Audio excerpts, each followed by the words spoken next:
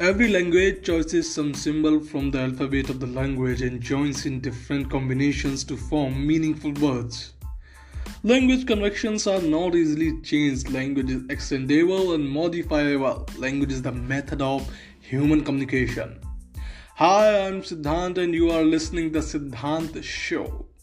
Here we are the pedagogy of language development.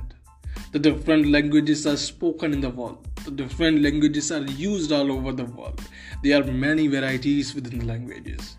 How these languages are originated. It is very difficult to know. It is believed that people started conveying message, quests, signals, postures, gestures, and signs, etc. The researchers has made it clear that the language is a medium through which one can express his ideas, thoughts, feelings, and messages. Robbins rightly points out those definitions tend to be tribal, uniformative, but he does list and discuss a number of salient facts that must be taken into account in any seriously intended study of language. Every language chooses some symbols from the alphabet of the language and joins in different combinations to form meaningful words. Language conventions are not easily changed. Language is extendable and modifiable. Language is the method of a human communication. As we know, the teaching of the language is basically conditioned by the nature of the subject.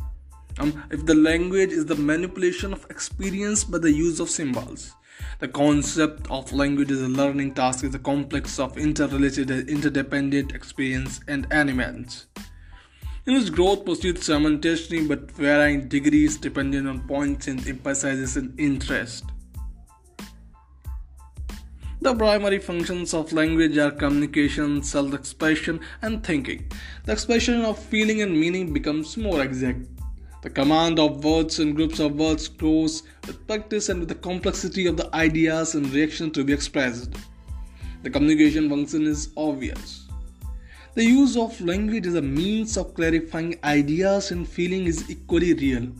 Language is a means of clarifying perception, of discovering likeness and differences in things observed, of forming general ideas and of discovering relationships.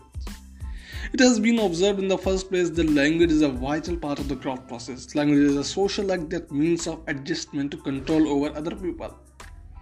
The entire process of socialization is largely a process of language development.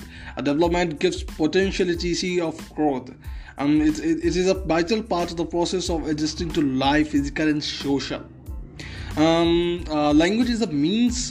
Language is a means of gaining control of people and thoughts. It is a means of bringing order into a well-being world.